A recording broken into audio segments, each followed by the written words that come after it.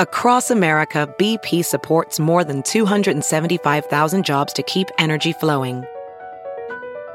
Jobs like building grid-scale solar energy in Ohio and producing gas with fewer operational emissions in Texas. It's and, not or. See what doing both means for energy nationwide at bp.com/investing in America.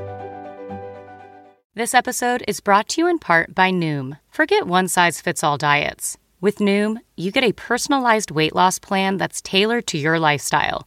No food is off-limits. Enjoy your favorites while discovering healthier habits. Noom's users love the flexible approach, blending psychology and biology to help you lose weight in a way that's sustainable for you. And great news for foodies.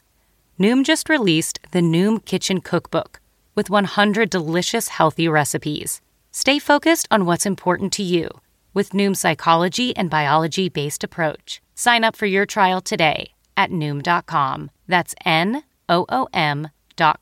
Grab your copy of the Noom Kitchen wherever books are sold.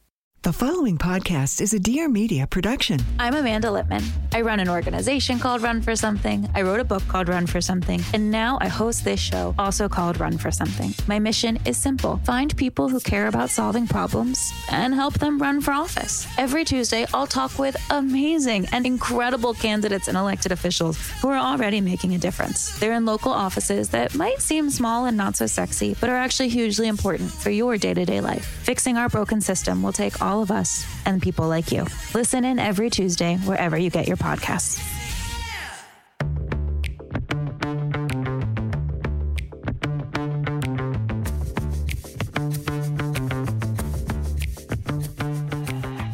Hey girl, hey, welcome back to my weekly podcast, Taste of Taylor. I'm your host, Taylor Strecker, and today I have on she has been on the podcast a handful of times, joining us yet again, and thank you so much, MacKenzie Green. Hey girl, hey. Yodel. She refuses to say hey girl, hey to me. You know what I contemplated for a second. I was like, this is the different medium. It's the podcast. I should just say it. And then I thought, I'm just going to fuck with her. I'm not saying it. Good. Stick to your guns. Stick to your guns. So MacKenzie is a co-host on the Taylor Strecker Show, my radio show, every single Friday. And so before we even get into this conversation, I will say this. There will be, I don't know if it's an official part 2 to the conversation.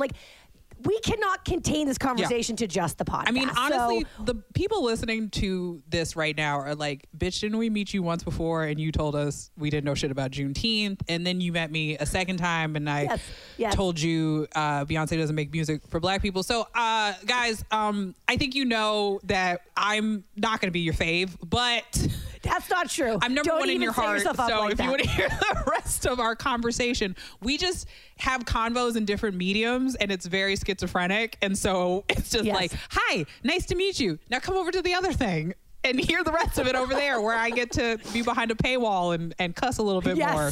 Yes. So we're talking right now about the Meghan Markle, Prince Harry, Oprah special. I just keep calling it the Meghan Markle interview, really because it really is. And I mean, MacKenzie got me really prepared for it last Friday on the Taylor Strecker Show, because I actually don't know. I don't watch The Crown. I don't know a shit ton about the royal family. I've learned a little bit of things here and there, but MacKenzie kind of gave me like a Cliff's Notes crash course in everything royal. And I want to say, MacKenzie, in that conversation, you were very empathetic to all parties involved. Yeah. You have a lot of love for the royal family. So much so, I would almost say, are you British? I know. You would think, well, I mean, we have discussed my heritage and, my grandfather being 3/4 British.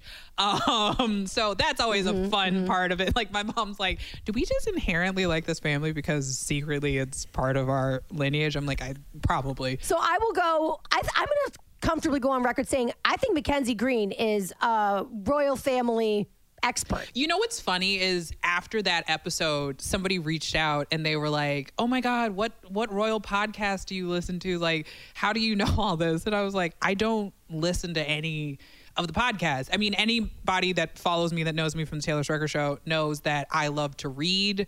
So yes. I am more of a fan of the deeper history. I'm also very fascinated by the idea that this young woman took control of basically a figurehead title as a young woman and has had it for decades upon decades. Like I think any world in which a woman has been in control and seen from like the First World War to today, I'm like, what a way of having to have seen the planet and have seen the progress of America, that you have literally watched like computers go from taking up an entire storage room in a basement of a building to like your grandkids are calling you on FaceTime. So I'm just like, what a mood. Like, I always am very fascinated about Queen Elizabeth in the sense that like, this is a woman who has sat across from Winston Churchill to Boris Johnson. Like what a situation. Like, you have sat across from Eisenhower all the way to you have seen America allow Black people to eat in the same restaurants. And then you are decades later sitting across from the first Black president. I'm just like, what a perspective on history you have, that you have legitimately watched the evolution of the world and been like, yes. Like you have watched imperialism happen at your own hands to like Africa becoming its own universe, you know, again, of like taking back its power. I find the history of Queen Elizabeth to be fascinating. And then I found Diana to be very fascinating and lovely. You all can thank the Spice Girls for that, because honestly, at a young age, I was like, anybody that can call the Spice Girls and they can just come to their house, what a mood. And then it's just and then it's just translated into, I think, the tragic beauty of what Diana was, and then these like two young men that she left in the world and everything that goes with it. Again, guys, I love storytelling, and it is one of the most sweeping, epic stories, The Crown or not, that I have found very interesting to watch. And then now this convergence of being a Black woman watching this story, being a fan of it, and then seeing this woman that I admired, a woman of color, enter this family. It was like, ooh. And so I think like this woman the same woman that was like, what podcast do you listen to? Like, you called so much of it. How did you figure that out? And I was like, well, I mean, first and foremost, I've been a Black woman for 32 years. So some of this was really easy to recognize and be like, oh, I noticed that. I know that move. Yep. Oh, I've seen that before. Oh, I know that one. Okay. Yep. I recognize what that is. That tracks. That tracks. That one right there. Yep. Okay. Cool. Yep. I've been there before. Oh, we've reached this point of the conversation. I have to ask you, did your opinions change at all after watching the Meghan interview with Oprah? Mine didn't. My mother's became 10 times more of what they were. She has never liked Charles and Camilla. I was going to say, your mom hates Prince Charles, right? After that, I was like, he's the monster. She hated him then. She hates him even more now. Like the way my mother called me. But I think you guys have to understand, like, there's a lot of, and I was texting Taylor during the thing because there's a lot of parallels and things that I had even seen in my own life. And so there's like, it was just funny, like the way my mother feels about Camilla is just like, it's this comical thing where I'm like, yes, Mom, we know she is very triggering for you. She is very annoying for you. Like, we get it. Speaking of triggering, so we decided that, of course, we're going to do deep dives and break down things, I mean, ad nauseum on the Taylor Strecker Show. But today's podcast is all about, are you okay? Because that's literally MacKenzie and I were texting on Sunday night, because we both knew, obviously, we were watching it. I mean, the world was watching it. I mean, it felt like the Super Bowl. It felt that big, even bigger. Well, you know what the funny part is I live in LA, and so I think nobody was really noticing the fact that I apparently knew what was happening on the East Coast, because basically my mom put her phone on speaker and I listened over the phone, and I was just kind of like, Oh, wow. So like it was like listening to a radio show. I had no visuals. Right. I didn't know they were wearing cute outfits. I didn't know they were playing on the beach. I didn't know that Archie had made an appearance. I was just like listening to it and being like, ooh, like literally having moments where certain things she said, like visceral reactions, like feeling that shit and being like, ooh, I remember that time. Like, so yeah, simultaneously I'm like listening to the radio via Phyllis FM and then texting Taylor being like, you okay? You okay? You good? Okay, so let's ask each other some questions. MacKenzie, you texted me, are you okay? Why?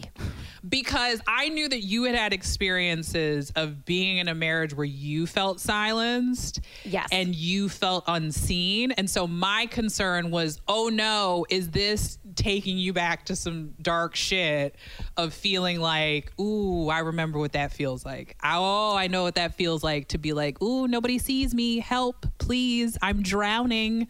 And also simultaneously this idea that everybody's like, you should be so lucky. Like, right? How dare you not be happy? And like literally curtsying and bowing down because you were so lucky to be the chosen one in this position. Yeah, exactly. But so my reaction to MacKenzie was like, fuck me, are you okay? Because we're like getting into the bomb that was dropped. And I don't know, I want to know how you felt about it, MacKenzie. Because Oprah seemed pretty damn shocked. I think Oprah was shocked that they said it. Maybe she wasn't as shocked that it happened, but it was when Archie's skin color was You know what's funny? So I don't know how many people who listen to this ever watched the Gabrielle Union interview. We'll talk about this on Taylor Strecker Show, this idea of colorism, because my God, I need to be behind a paywall to better discuss this. Because the people that I will have to bring up in this, my mother would prefer they have to pay money. But I think the bigger thing is I think the shock for Oprah, if you've ever listened to watch the Gabrielle Union interview, is when they're talking about Kavya, their daughter, via surrogate. Gabby told this story about how her family came in and checked the tips of the baby's ears. And for people that don't know, that's what everybody looks at on black and brown babies so that they can try to figure out how dark your child's going to be. No. Yes. So I remember when Gabby Union said this thing about, everybody rushed in and wanted to see what the color of Kavya, the tips of Kavya's ears look like so they could figure out if she was going to be dark like Dwayne and I. Also because her family didn't understand surrogacy, they were like, or if she was going to be light like the surrogate, which she was like, I know. It's Gabrielle's Listen, because we watch enough Housewives of Atlanta to know that people act like a surrogate means it's not your baby, like you stole somebody's child. But and I remember when she said that, when they said that to Oprah was like, people are still doing that, and I think Oprah's shock was not that it happened. I think it's the shock that it's still happening. And like, and I texted Taylor. I said, I had this experience. That's why we're going to get into this more when there's a paywall. I had my own experience of people checking the tips of my ears because I have a dark-skinned father, a dark-skinned grandmother, a basically white grandfather, and a light-skinned mother. And it was kind of like, ooh, is she going to be unlucky and look like them, or is she going to get lucky and look like her mom and her grandfather? And you know, and that, guys, in itself is like, colorism is a whole conversation of the paper bag test, the proximity to whiteness, house slaves versus field slaves, like this idea of worthiness. It's that moment, it's that question that everybody lashes onto and goes like, oh, no, there's no way that happened. And it's like, guys, I'm 32. I'm born in a quote unquote post-racial America. And that was a question for me. Like, I have my good friend Tracy, who runs the Stacks podcast. She talked about that. She's a biracial woman. Her husband is white. And she talked about that was something that she got asked about her twins. And it's something that she said that she actually gets asked by audience members. Are your sons going to get browner? Are they always going to stay this color? You know, who asked these questions? You know what I equate it to? It's like when people meet a gay couple and they'll be like, who's the guy? Who's the girl? Oh my God. Yep. You just spoke my language. And it's and I'm like, shockingly, I'm the guy. And I shouldn't answer that question, even though I'm answering it in jest. The person probably asking it to you thinks that they're asking an innocuous question to better understand you and Taylor's relationship. They don't think that they're asking a question that comes with such a layered history. There really is so much to it. I remember like when I first came out, I would have boyfriends who I was like really close to, her husbands, and they were like, yo, she's so hot. How'd you get her? And I'm like, I'm not your bro now, dude. I'm still a fucking girl. Exactly. I still have all of like the societal expectations that other women have, gay or straight. And so for you to bro me out like, oh, this is what we do. Like we call each other ugly and like fat. And then like we say like the girl's hot. Like that's a compliment, bro. Like I still have a vagina. Thank you very much. No, I mean, it pissed me off so much. Like I'm a girl. And I'm sure there's so many interracial couples listening, or women who are in interracial relationships maybe listening to this, who are like, oh yeah, I could fill a book with the amount of times that people are like, your babies are going to be so cute. Oh my God, what are your kids going to look like? But people think that is, they think it's a question that's sitting here on the surface, but they don't realize like you're underneath the fucking Earth's crust trying to answer, being like, this is a very nuanced question that holds a lot of racial trauma. Please don't ask me. And they're like, I'm sorry, it's just a simple question. It's no different than like, who's the top? Who's the bottom? It's like, again, they don't realize that you're under the fucking Earth's crust being like, that's a very heteronormative way of looking at my homosexuality and trying to make my sexuality fit in within your perspective. It's like you're like under the ground, like fucking Space Jam, trying to talk through a hole, and they're like, it's just a question. I'm just trying to better understand your relationship, and you're just like, okay. It's equivalent if you meet a straight couple, and this would never ever happen. Ever happen. If your first question off the bat was like, but do you like let him stick it in your butt? Like it's that much, where people be like, whoa, and it's like whether they do or they don't. It's like. It's like it's just crossing a line. Yeah, I don't think you've ever met a white couple where somebody's been like, oh my God. It's like, oh yeah, oh white what a cute couple. Baby. Yeah, it's like white straight couple. Nobody's been like, I hope he doesn't end up with your husband's brown eyes. Whoa. Because we're laughing through the tears, by the way. We're laughing through the uncomfortability of, and I think the hard part in it is like, I went into this when you texted me and you were like, you don't have to do it, no pressure. I'm like, the comedy is, I'm happy to talk about it. And that's why always my joke with you is like, I have to remember you and I are having a conversation on a microphone that's being recorded, because we can laugh about this and be like, oh, it's a nightmare.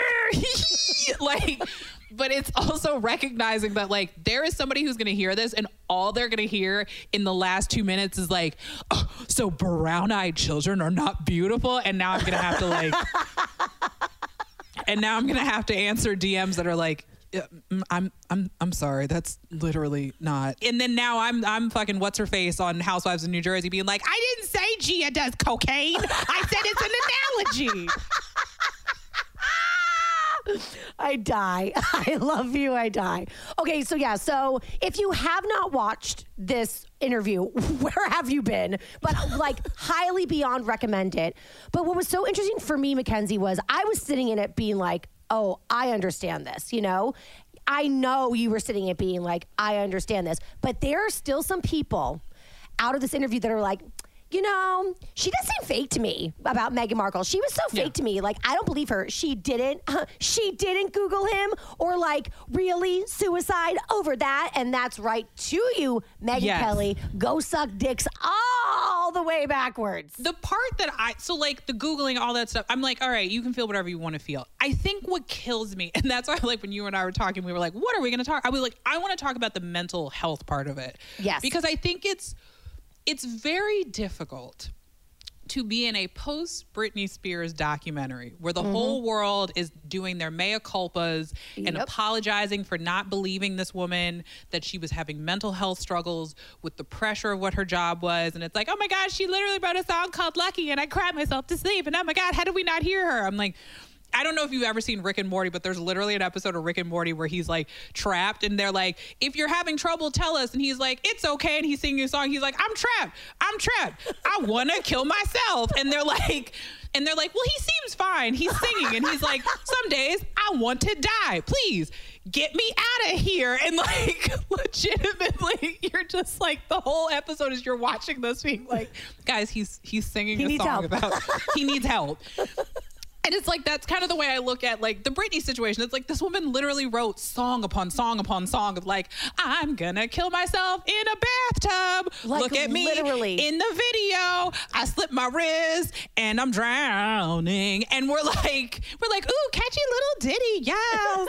She's so lucky. She's a star. Like, we're just like, we're like, I love it, Britney. And it's like me. So then now you're in this post-world where everybody's like, I wish I could have done better. I wish I could have loved you, Britney, when you needed me. Britney, wear yellow if you need her help. We're going to get you out of there. Like that video where he's like, I'm going to get you out of there, cat. Like that's the way we treat Britney. Like, I'm going to get you out of there. You just hold on. And it's like, so now you fast forward, we're post Black History Month on the eve of International Women's Day.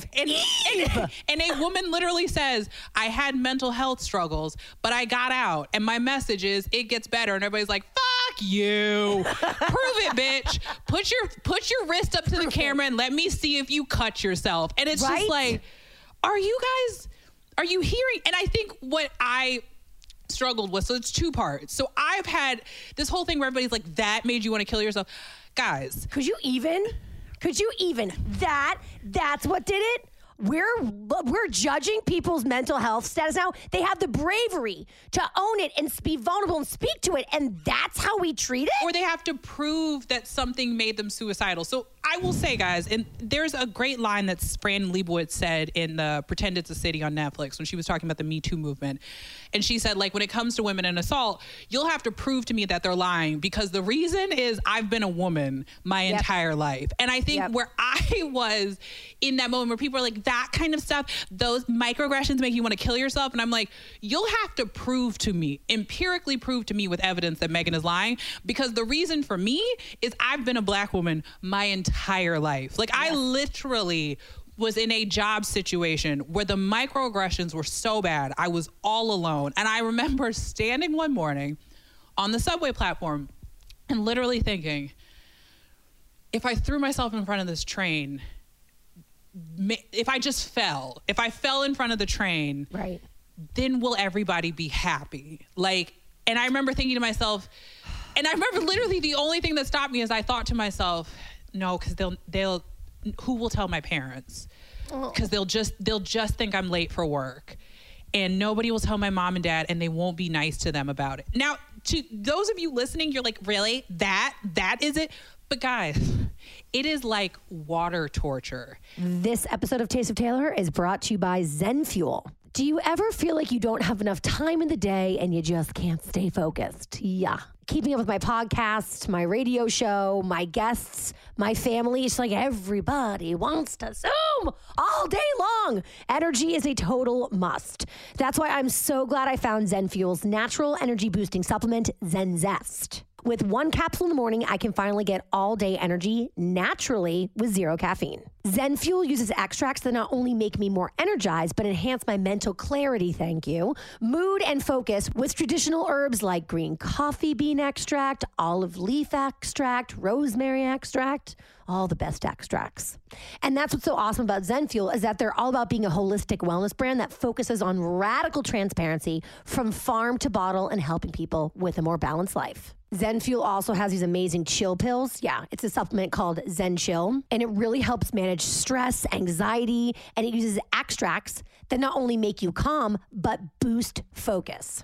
Also, you gotta love it. Their ingredients contain zero additives, and Zen Fuel's founder literally traveled the world sourcing the most potent ingredients to ensure each supplement is packed with ingredients that do what they say they'll do. Zero fluff and 100% plant-based. And Zen Fuel also has their very well-known sleep supplement, Zen Sono, which I'm really excited to try next because your girl has sleeping issues. So what are you waiting for? Zen Fuel is giving you 25% off your first purchase using my code at checkout. And my code is Taylor. Yeah, my name. Taylor. Just go to zenfuel.com. That's spelled CENFUEL.com and use my code Taylor, Taylor, at checkout for 25% off. Again, that's zenfuel.com, ZENFUEL.com, and use that code Taylor, Taylor, for 25% off your first purchase. And now to the podcast. Do you think a microaggression is actually worse than aggression? I think it is. I agree with you. Because I do equate it to water torture. It's those teeny tiny drips of water that the first few times you're like, I'm good. I can do this. Yeah. It's by hour 28, or in my case, year 32, that the water has been dripping on your forehead that you're like, I'm losing my mind. And I think that right there, it's the I'm losing my mind. You know what? And MacKenzie and I were texting about this on Sunday night. But I was saying, so she said, are you okay? I said, no, but it's less important. Are you okay? And she was like, also, no, you are important. We were very much coddling each other. Yes, we were like, no, it's okay. We'll just be a wreck together. But this idea of being gaslighted, that I think is a commonality that we both have experienced in maybe very different ways, in different, to different intensities. But we both always agree that the part that makes you feel hopeful is when somebody's like, hey, I see you. And you're like, oh, thank God. You're not crazy. You're not making it up. It's happening to you. And yes, I think it's very obvious, MacKenzie, why you've been triggered, or are you okay from watching that special? For me, I think the audience probably could figure it out. I got lots of DMs like, oh my God, are you okay? I'm watching the special and I think you're probably very triggered right now. I was like, I am! My mom called. She was like, how are you doing? Are you okay? Are you having a little bit of PTSD? I was like, just a little bit. But just from when I was married. It was I felt like I was in a firm-like situation, i.e. wealthy, pillars of the community. Their words a lot, over and over and over again. We are pillars of the community. Pillars of the community, wealthy family, family business. And everybody was somehow involved, and it financially affected everybody, and generational wealth. Yeah. And there was, and that's when Meghan was saying well, obviously I know it was going to be a princess and famous, but let's not forget she was already in Hollywood. So the fame thing, she was already kind of wanting, aspiring to, and understanding. Yeah. But the royal, she was like, no, I didn't understand it. And it's I know we can all be like, how could you not understand it? But and I don't think the audience understands the difference between fame and notoriety. So again, I don't have the context for this, but to a certain extent with my father, people understand that Will Smith doesn't fight aliens. Right. They truly believe that Ernest Green, Andy Young, John Lewis, all these people, Vernon Jordan, they believe that these people are Gandhi, and they think that they know them because they have read the stories. They have watched the documentaries. They know. So it's I remember the first time I ever wrote a piece of satire in college. I remember somebody saying to me, my professor held this up in class today and said, this girl's father should be embarrassed because I know him.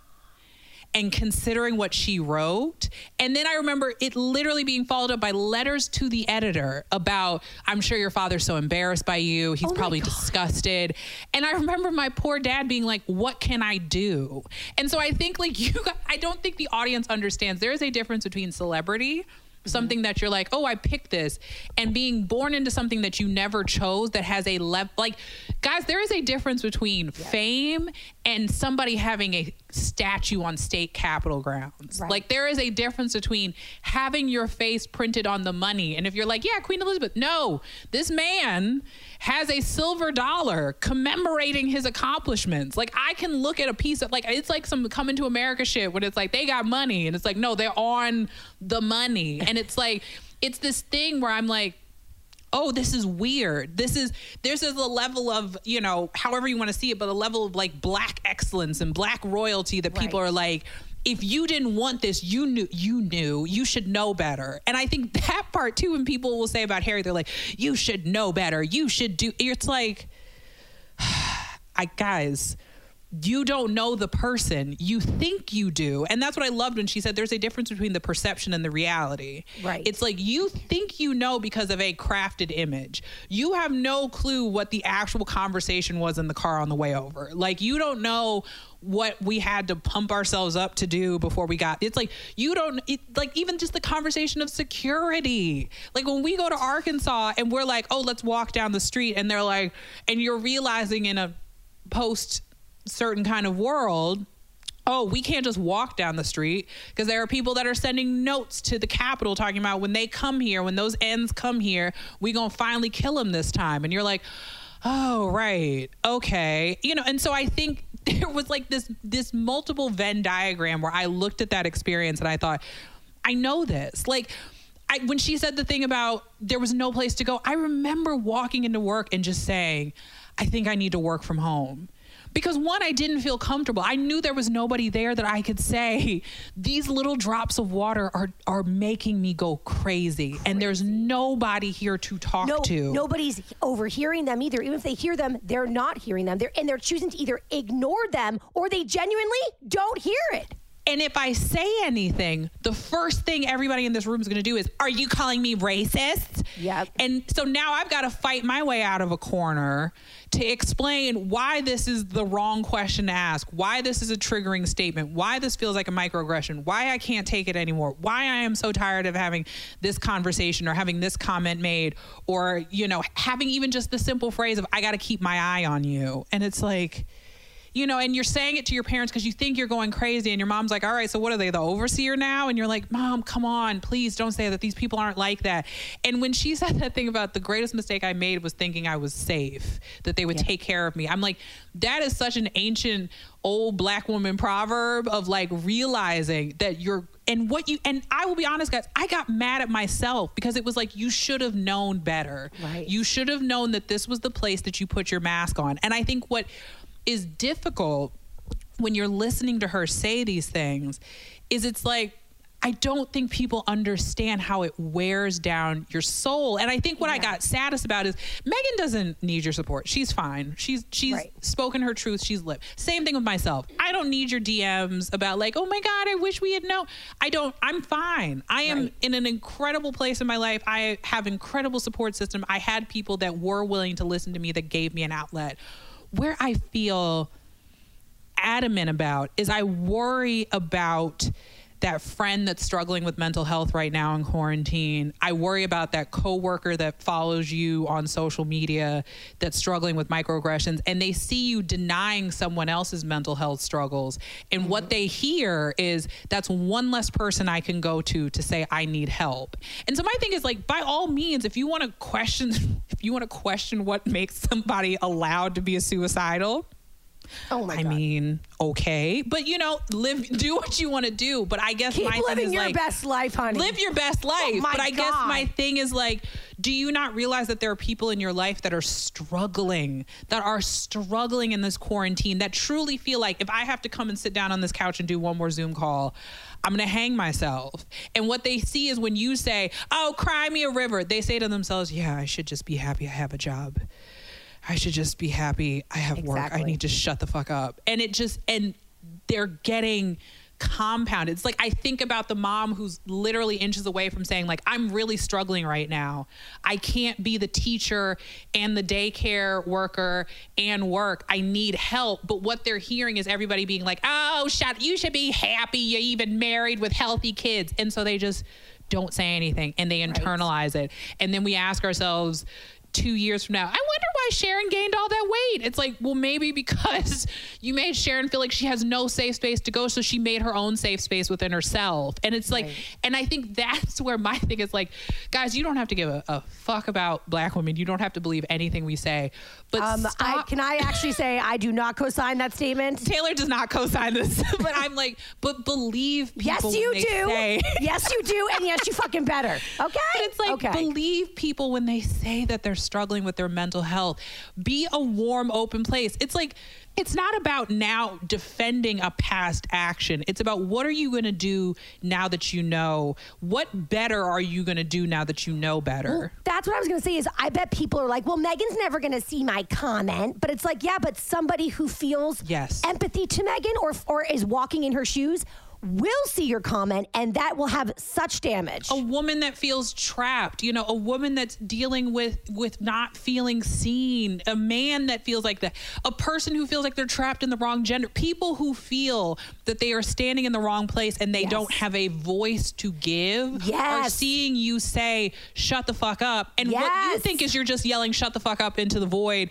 at what you perceive as a famous woman. At quote unquote Meghan, yes. But you're not paying attention. No. That people can hear you. And I think that's where that's literally why when Taylor was like, do you want to talk? I was like, yes, because I just want to beg people to be cognizant of your words. I don't care if all you do is watch the Joy Luck Club and go, damn, you know. Damn. What? That is my favorite movie. Watch it. It's a perspective that is just, I mean. I think we are in a empathy reckoning where people need to work their empathy muscles just as much as they work their jaw to tell someone that they need to shut up. And I think, you know, it's like my biggest challenge to myself this year has been like, I am trying to read more. This is insane. I Googled essential conservative books because I was like, I don't have a place to work from to understand how somebody like loves Airbnb, but hates socialism. Guys, literally Airbnb is a very socialist concept. But I'm like, let me better understand the essentials of capitalism. Let me better understand where this person is standing.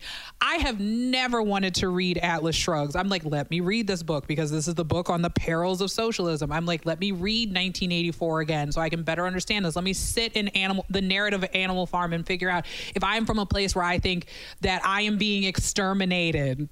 Oh, that's loaded.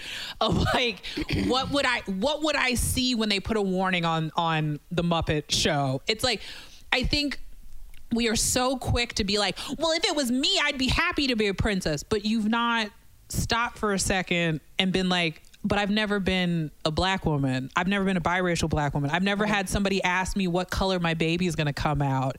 And I think the problem is we're so quick to have that moment and then go, all right, well, let me look for a person of color. Hey, Sharon from work. Has anybody ever asked you what? No, guys, there are literal books. It's called, Toni Morrison wrote a whole series of books. I can better explain this to you. Read The Bluest Eyes. Pick Up the Prophets by Robert Jones Jr. Watch Amend. Will Smith made a great receivable documentary. It's like, there are so many other ways for you to engage yourself in the narrative to exercise your own empathy muscles without putting the burden on. And I think that's where I feel a little disgusted is like, we are now then putting, much like the Me Too movement, it's like we put the burden on her to prove what this is. And then she's coming out, she's being vulnerable, she's telling her truth, speaking her truth. Yeah. And the amount of courage, you guys, it takes to get to that point is astounding. Like, let me be honest, guys.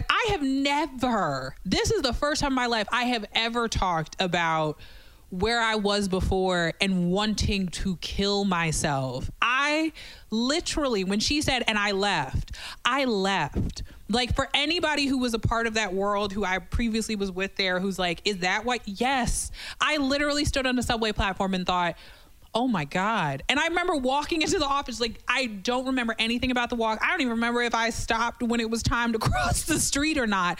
I remember walking in, picking my head up, putting my laptop in the case and thinking, you've got to leave. And I had no place to go. And I remember thinking, but if you don't leave, and this is where you are right now, not in like I'm gonna kill myself hysteric, but like what Gabby Sidibe said in her book, hey, if I could just press a button right now and just not exist, that'd be great. If I could hurt nobody's feelings, if my parents could, if I could Secret Life of Addie LaRue, my parents have no idea that they ever had a child, these people never know, that would be nice. That would be good. It was like that moment when that hit me, I thought, you've got to leave. And that's where that story that I told on Taylor Strecker Show of like literally asking God for a sign, being like, if this is the right direction. And I think that's the hard part, is like, you know, in your heart of hearts, and I'm sure you had that situation with your marriage where you know, okay, when the window opens, I need to go. I cannot discuss this. I cannot pro and con this with anybody else. If I don't do this now, I will never leave. And I think the sad part is like, what did y'all want her to do? Cry hysterically? Because if she had cried, you would have called her a hysterical black woman. Yep. You would have called her a hysterical woman. You would have said that she doesn't know how to control her emotions. She's a screaming harpy. So it's like, you're damned if you do, damned if you don't. And I think where my applause to her is, what she said, it's kind of like something they say in church. It's like somebody received that message and that ministry. And I think that's my thing about this conversation is like, if nothing else, if one person out there realizes, let me ask my friend who's been real silent, who seems to have been off, that doesn't seem like themselves, are you okay? Yes. And to give them a soft place to land, to realize this is hard to do, then that has been worth it. Now, again, if I then get a DM that's like, you don't love children with brown eyes, I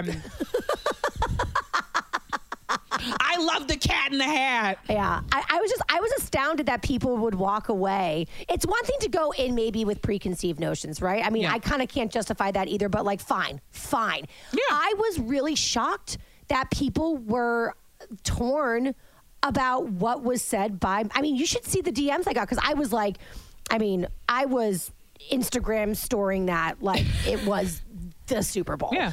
And I was just so moved, and like the DMs I got like, someone was like a barf emoji. So that was lovely. Because like at one point I said, Harry's a stud, because a man that stands by his woman is a fucking good guy. Or I feel like you're a stud for saying, I need help. And we don't give men space to say, I need help. And then we wonder why these boys and these men do this toxic bullshit. And it's like, well, because you're laughing at a man who said, I need help. And then when some kid kills themselves, or some trans person kills themselves, or some gay person kills themselves, or some black person is, murdered in the street, then you want to mourn over the body. And that's why my thing is like, love people, show empathy while they're here. They should not have to fucking shave their heads and attack a car with an umbrella for you to be like, oh my God, oh no. Well, even still, no one gave her that empathy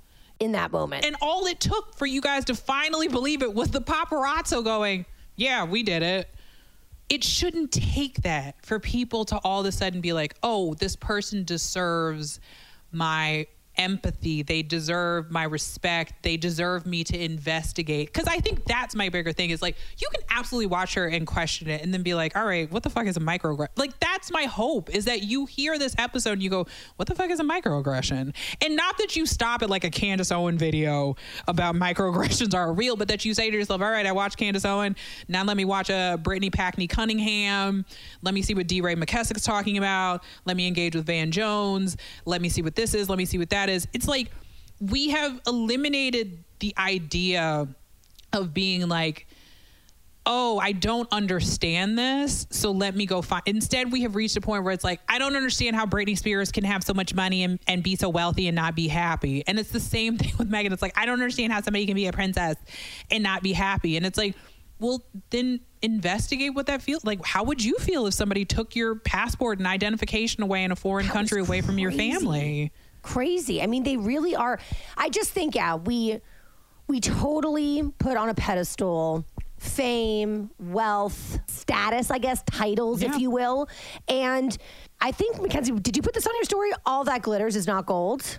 It wasn't me. I put up a bunch of stuff about like the cis mood, feel you, been there.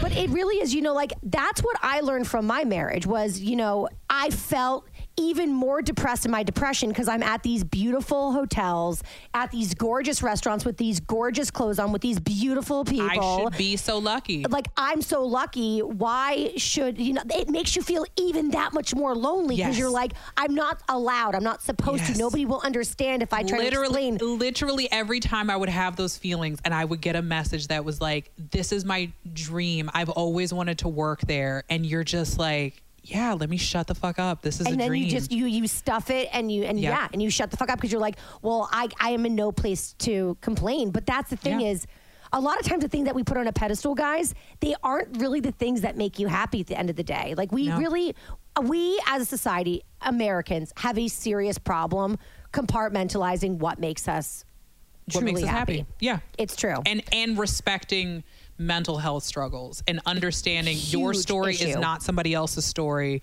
and saying, if I was that person, I would be happier. That's not the way it works. And maybe like, how about we try this on for 2021? How about we try to give people the benefit of the doubt, right? Rather than say, prove it, Meghan.